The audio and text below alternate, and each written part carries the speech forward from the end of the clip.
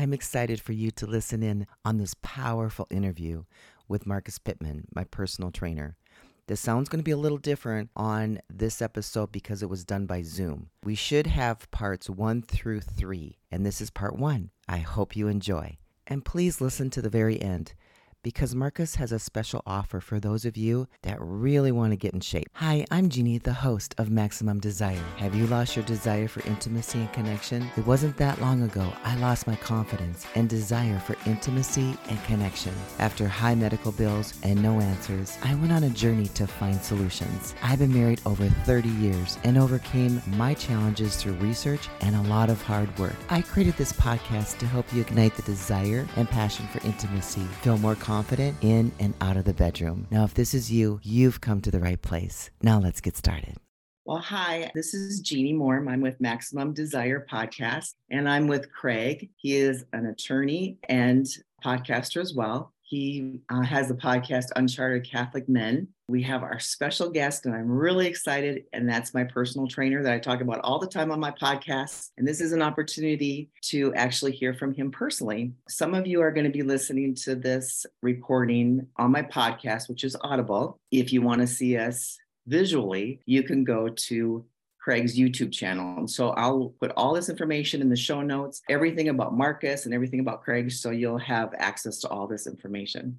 Well, first of all, I'd like to say welcome, Marcus. Thank you so much for joining us. I want to first let the audience know how I met you. This was during the pandemic, and I was looking for a personal trainer, and I had no idea where I was going to find one. I was actually working out in an outdoor gym with another trainer at that time. And Marcus walks in. I'm like, oh my gosh. I kept thinking to myself, who is this guy? And the trainer I was with said, you're not allowed to talk to him. And so I didn't. What stood out is how Marcus carried himself. He was like 6'5", lean, all over. Didn't think about it again and worked out and finished my workout and went home. And then about a year later, I saw him over at a bar right across the street from where I live. And same thing happened. He was at the bar and he stood up and I was across the room. And as soon as he stood up, I thought, oh my gosh, who is this guy? And somebody heard me say that, and they went over to him and asked him to come over. He came over, and I eventually went up to him. And now I'm not exaggerating when I tell you this. Marcus can agree to this. And he's shaking his head. But I've never experienced this in my life. As I was talking to him, 3 women came up that were a little loose, that had been drinking. No, they were drunk. Drunk. Okay, drunk. See, he'll add, correct me.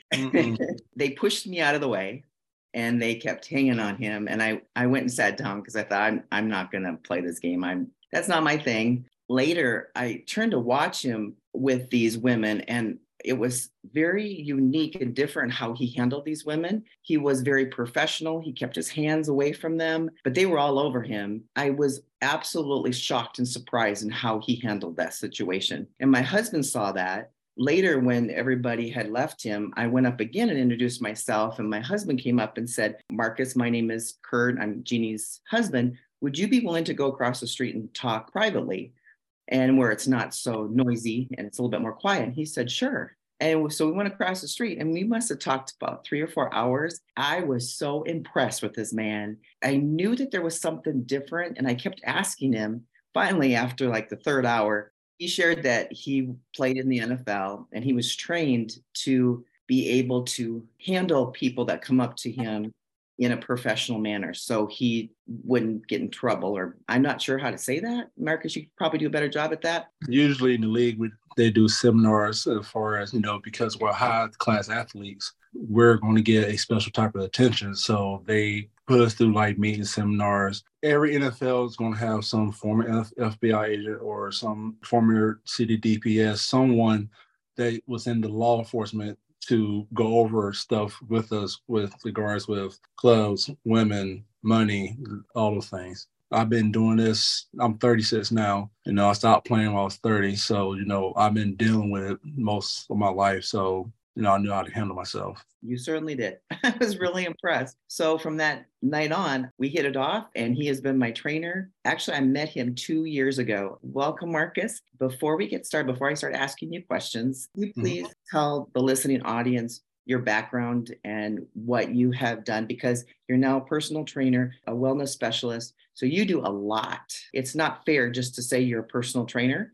So could you just kind of give us well-rounded view of your past and what you do now? Past is, I grew up in North Carolina, born and raised. Being in the South, health and wellness wasn't relevant there. At the same time, we was old school. You wake up, eat breakfast, take your behind outside, don't come back to the lights on. That's a good way to stay in shape. And then I started playing football in 7th grade. I don't know, first time me playing sports, period. So of course I sucked, got bullied, got picked on. Maybe I got picked on in football all the way till my junior year. And that's got to a point where I was like, I had that growth spurt. I was a junior at 250, 6'3". I pretty much handled everybody that was on the field then.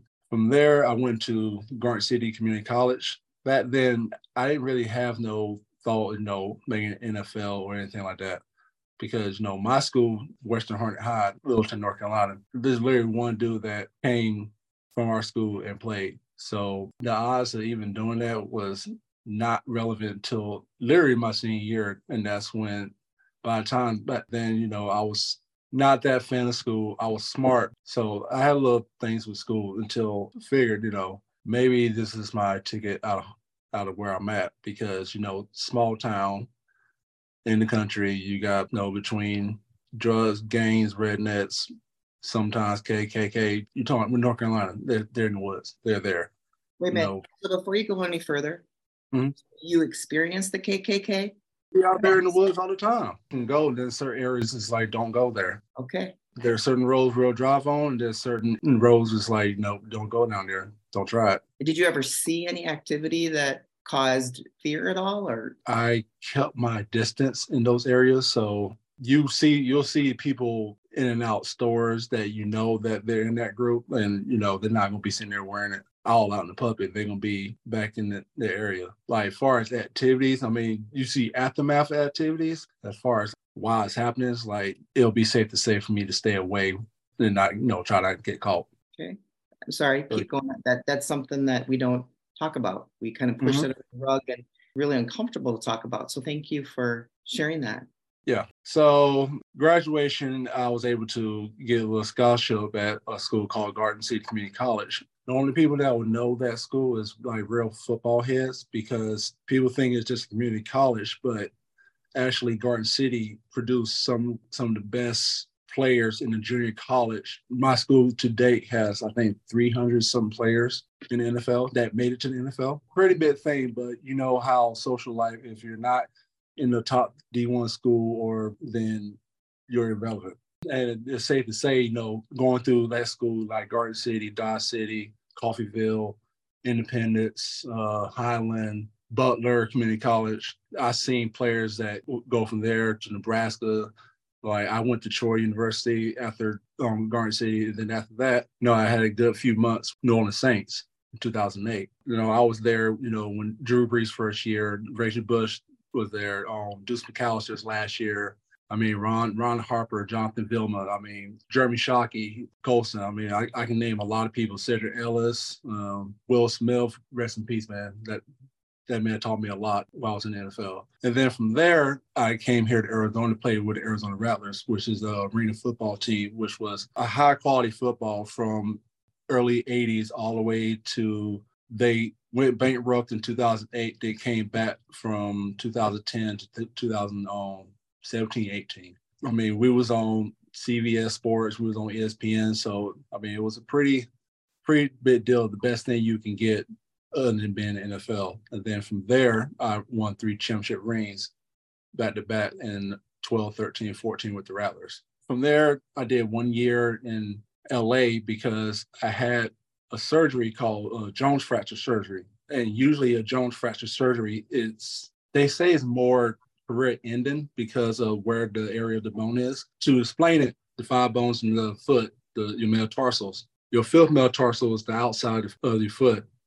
And there's an area where there's only one blood vessel going through. So if you fracture that area, that fractures that blood vessel. So it takes blood to produce the white blood cells, the fits, everything, put the calcium in the area to reform the bone.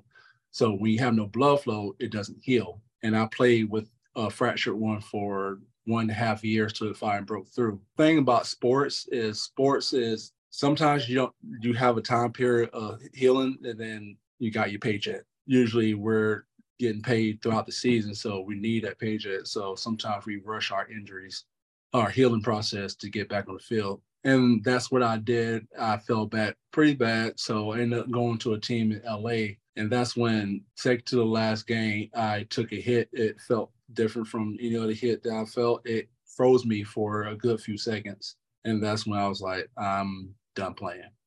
Where did you get hit? I was on defense, hit the quarterback, turn around. We call it interception. So usually interception, we turn around, and back before they eliminated hard hits, we usually try to find a person and just straight lay them out. I did that. Usually I'm good. I power through, get up, celebrate. I hit them, I froze. I literally just froze. And that's when I was like, I think my body's done. So yeah, that year I just got out of the league. And then that year, my grandma passed away. She had a little form of diabetes. She died from pancreatic cancer. She also had a rare disease, which did pass away through pancreatic cancer. She lasted 7 months. She was given 4. So between that and then my aunt, she passed away too, which she had diabetes too, to the point where her stomach shut down. So they gave me a point to realize what's going on in my life, because I was on my 3 surgeries on my 4th, because not only my left foot was broke, my right foot that same year. I was pending for surgery. I was always hurt, messing up something, hurting something, pulling something. And I was like, what's going on in my life? Then I got my blood checked and I was in diabetic range. And I was like 317 then. I can show you the picture. We can switch over. So the before picture when you were playing in the NFL. Yeah. Before picture before I retired, I was 317 pounds. And then I dropped down. I got all the way down to 223. And during the time while I was 223, I also did a bodybuilding show after. It wasn't really to win, because if people know about bodybuilding, it's all about the best look. Some things that they do is not how they thought of, but at the same time, there's always side effects, some things they do. So I didn't want to go that route. So I did more natural way. I got down to the best I can be, because usually bodybuilding, me being 6'5" is a disadvantage because I'm tall. My muscles are stringy, lengthy, not thick and robust like shorter people are. They're going to look a lot wider than I do. And I have to gain 60, almost 80 pounds more than someone that's like 5'10" or someone that's 6 foot to look as wide as them. And that's not what I wanted to do. I just wanted to got down to like 4% body fat. And my understanding, you came in second place. Is that correct? Yes, my last show, I came in second place. I actually did a total of 4 shows. And yeah, that's my 4th one, because we told each other, like my coach, that in order to get an NPC card to get to that level, then I have to start doing stuff that I don't want to do. It was probably better that I stop where I was at and move on. During that process, I was also doing my personal training. Here's a picture. Then I was 317. The middle picture is my last show that I had done. I was 223. The last picture was 2 years later. I gained some more weight, kept the body, kept the discipline, and became thicker while killing myself trying to cut down and look like I'm 40% body fat, 8-pack. Wow. What's your body fat percentage now? Right now, I keep it no lower than 9. I keep it between 10 to 12. I usually keep it around that range because it still gives me that lean look, but I also have that extra fat to use for energy for athletic movement. Because the lower your body fat is, the less energy you have for those type of activities. And you can easily like pull a muscle because you just don't have that kinetic energy to perform. Well, that middle picture of you're down to 5% body fat. And then in order to compete further, you said you would have to do things that you didn't feel comfortable doing. correct? Yeah, And for that, yeah, that was said. I was 223 in that picture. For me to compete to possibly get an NPC card, I have to be at least 260. And we're talking about not like 260 muscle with less than 5% body fat. So I had to be in that 3 to 2% range to see the fullness of all the muscle. What it takes to get down that low it's pretty grueling. If you want to know the hardest way to be disciplined, do a show. It'll show you what discipline is. With me, my football background, plus this, it gave me that extra edge of discipline. Well, you look great, I have to say there, and you still look great. You're doing something right. That's a big difference from when you played football to when you were training for that show. Yeah, because if a lot of people see, like I see a big lineman, at the same time, people didn't know that person on the left was eating Chinese food almost every other day. That person on the left was eating a pack of Oreos. We're not talking about a roll. We're not talking about the double stuffed bit pack of Oreos. Or I'll eat about 4 or 5 king size Reese's or Twix chocolate peanut butter. I was that person. Tell me too, you had said one time you went out to dinner, right, with your other players, and it was easy for you guys to drop how much money, what you ate and the money you spent eating? Oh, you're talking, back in NFL days, yeah, it was. But at the same time, you got to recognize like the places that they usually went. But at the same time, we went to a PF Change and we dropped easy 10 grand in there. We're talking about food between all the groups. Most of them, they're drinking wine. Usually they have, beef dinner with wine. And usually they get like most expensive wine in there. And there's certain PF chains in certain cities that serve that high class quality food and wine. They'll stack up. For $10,000, how many players are we talking? How many are at that table? Oh my gosh. About 10, 12. Usually when we go out, we kind of stay with our position group. So, all the D linemen go out. Sometimes, it's just D line, sometimes just defense. We went as just a defensive group. There was 10 here, a couple here, a couple here. So that's like $1,000 per person. I thought $100 when I go out to dinner was a lot of money. The cheapest because I didn't drink. All I did was got a couple appetizers and my entree. My gosh. Then I'm still trying to keep my foot in because I'm not trying to spend all that money. People buying the Range Rover Sport, dude, you're like 350 trying to fit in the Range Rover Sport. That's small. Why? Get you like a GMC. You'd be good. Just get your Audi. You'd be good. Well, you're so tall. People that are listening to this podcast, if you were to see Marcus right now, he's like 6'5", and I watched him get into a sports car, and it didn't look pretty. And I think he got stuck or something. It looked like you got stuck. Yeah, it was a Lamborghini Murcielago, and I was literally like hands here, knees here. So Marcus, when I don't want to jump away from the NFL experience because I know you don't talk about it very much, but I'd like to talk about it just a little bit because I know on my podcast, I do have men that listen, and I do know that men are going to listen to Craig's as well. Can you talk about what it took to play in the NFL? And what I mean by that is your mindset, because what is it? 0.000% of men or women become elite athletes, and you are an elite athlete. And if you be in the gym with you, you would see that. Anybody knows that. What did it take for you? Because you, as you were describing, it wasn't until you were in high school, like a senior, when you started making that transition, like maybe I should think about this seriously. In order to compete at that level, can you describe the mindset it takes to compete at that level? Mindset, it's kind of hard to explain because if you haven't done it, then you won't fully understand.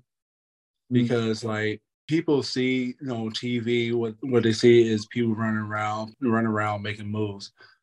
What they don't see is the preparation for it, the training just to be strong and fast enough to perform, the mindset to remember 300-page playbook with all the checks, formations. We're talking about you got one formation, we got 80 pages of checks and formations of what we need to do. Literally a job. And we're not talking about 9 to 5. We're talking about lifetime. It's like what you eat affects your job. What you do outside of football affects your job.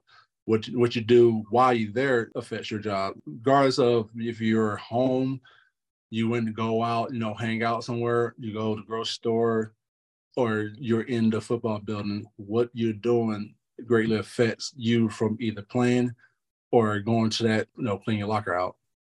Just to watch somebody else's name slide right back to the locker you used to have. So what motivated you? So you see all these other people that are living their life, they're working 8 to 5, they're buying the house and having kids. What motivated you to keep pressing harder and harder to play at the NFL level? What pushed you? Well, I mean, if we go back to high school, there's a thing that people don't know. I mean, I don't think I even told my mom this. Back when I graduated, there was a group that was in our neighborhood, and they were, part of the local gang. Like, I don't want to say names. I have friends that was around that. They, invited me there. He was like, usually the person that's selling candy, selling all the stuff that's around the place is most likely the dope dealer. He or she is the person that runs that area. And they use like selling, give stuff out to kids and everything as cover up so people don't sit there and be vicious. Usually you find out. They wanted me initially to their gang and they had everything ready. The time that they were supposed to get me initiated is when I got the offer to Garden City Community College. So it was either like, I don't know what to do. I don't want to go that route. I know what can come out in that route, but at the same time, I'm going to be spending 2 years out in the middle of Kansas, middle of nowhere, with nothing but flat land and fields. But it gives me a second chance. Eventually, I took football route. I took the scholarship. I moved out to Kansas. I found out 2 weeks after I moved, they was looking for me, and the person that was running everything, he ended up dying 2 weeks later. He had a road rage incident, got shot in the road. Life could be a lot different if I stayed home. There's also athletes that are so good, but then they get so homesick that they literally just go back home and just quit football. Me, it was like, I don't want to go back home with failure. In high school, there was only 3 of us that got scholarships. Person, they said I was supposed to be the first one to come home. And the one that actually got the high scholarship, my grade was there, but they weren't quite there at that time. So Auburn gave him the scholarship. So he ended up going to Auburn. I ended up, getting a good time around NFL. The person that they highly praised only lasted a semester in Auburn. He transferred to another college, and that was the last thing I heard from him. Wow. Marcus, that's really a powerful story. Before we move on, one message that you can tell the listening audience when they feel discouraged and they feel like there's no hope, can you give them hope? Because we have a lot of people that are depressed and feel hope. So can you give them hope before we move on to our next topic?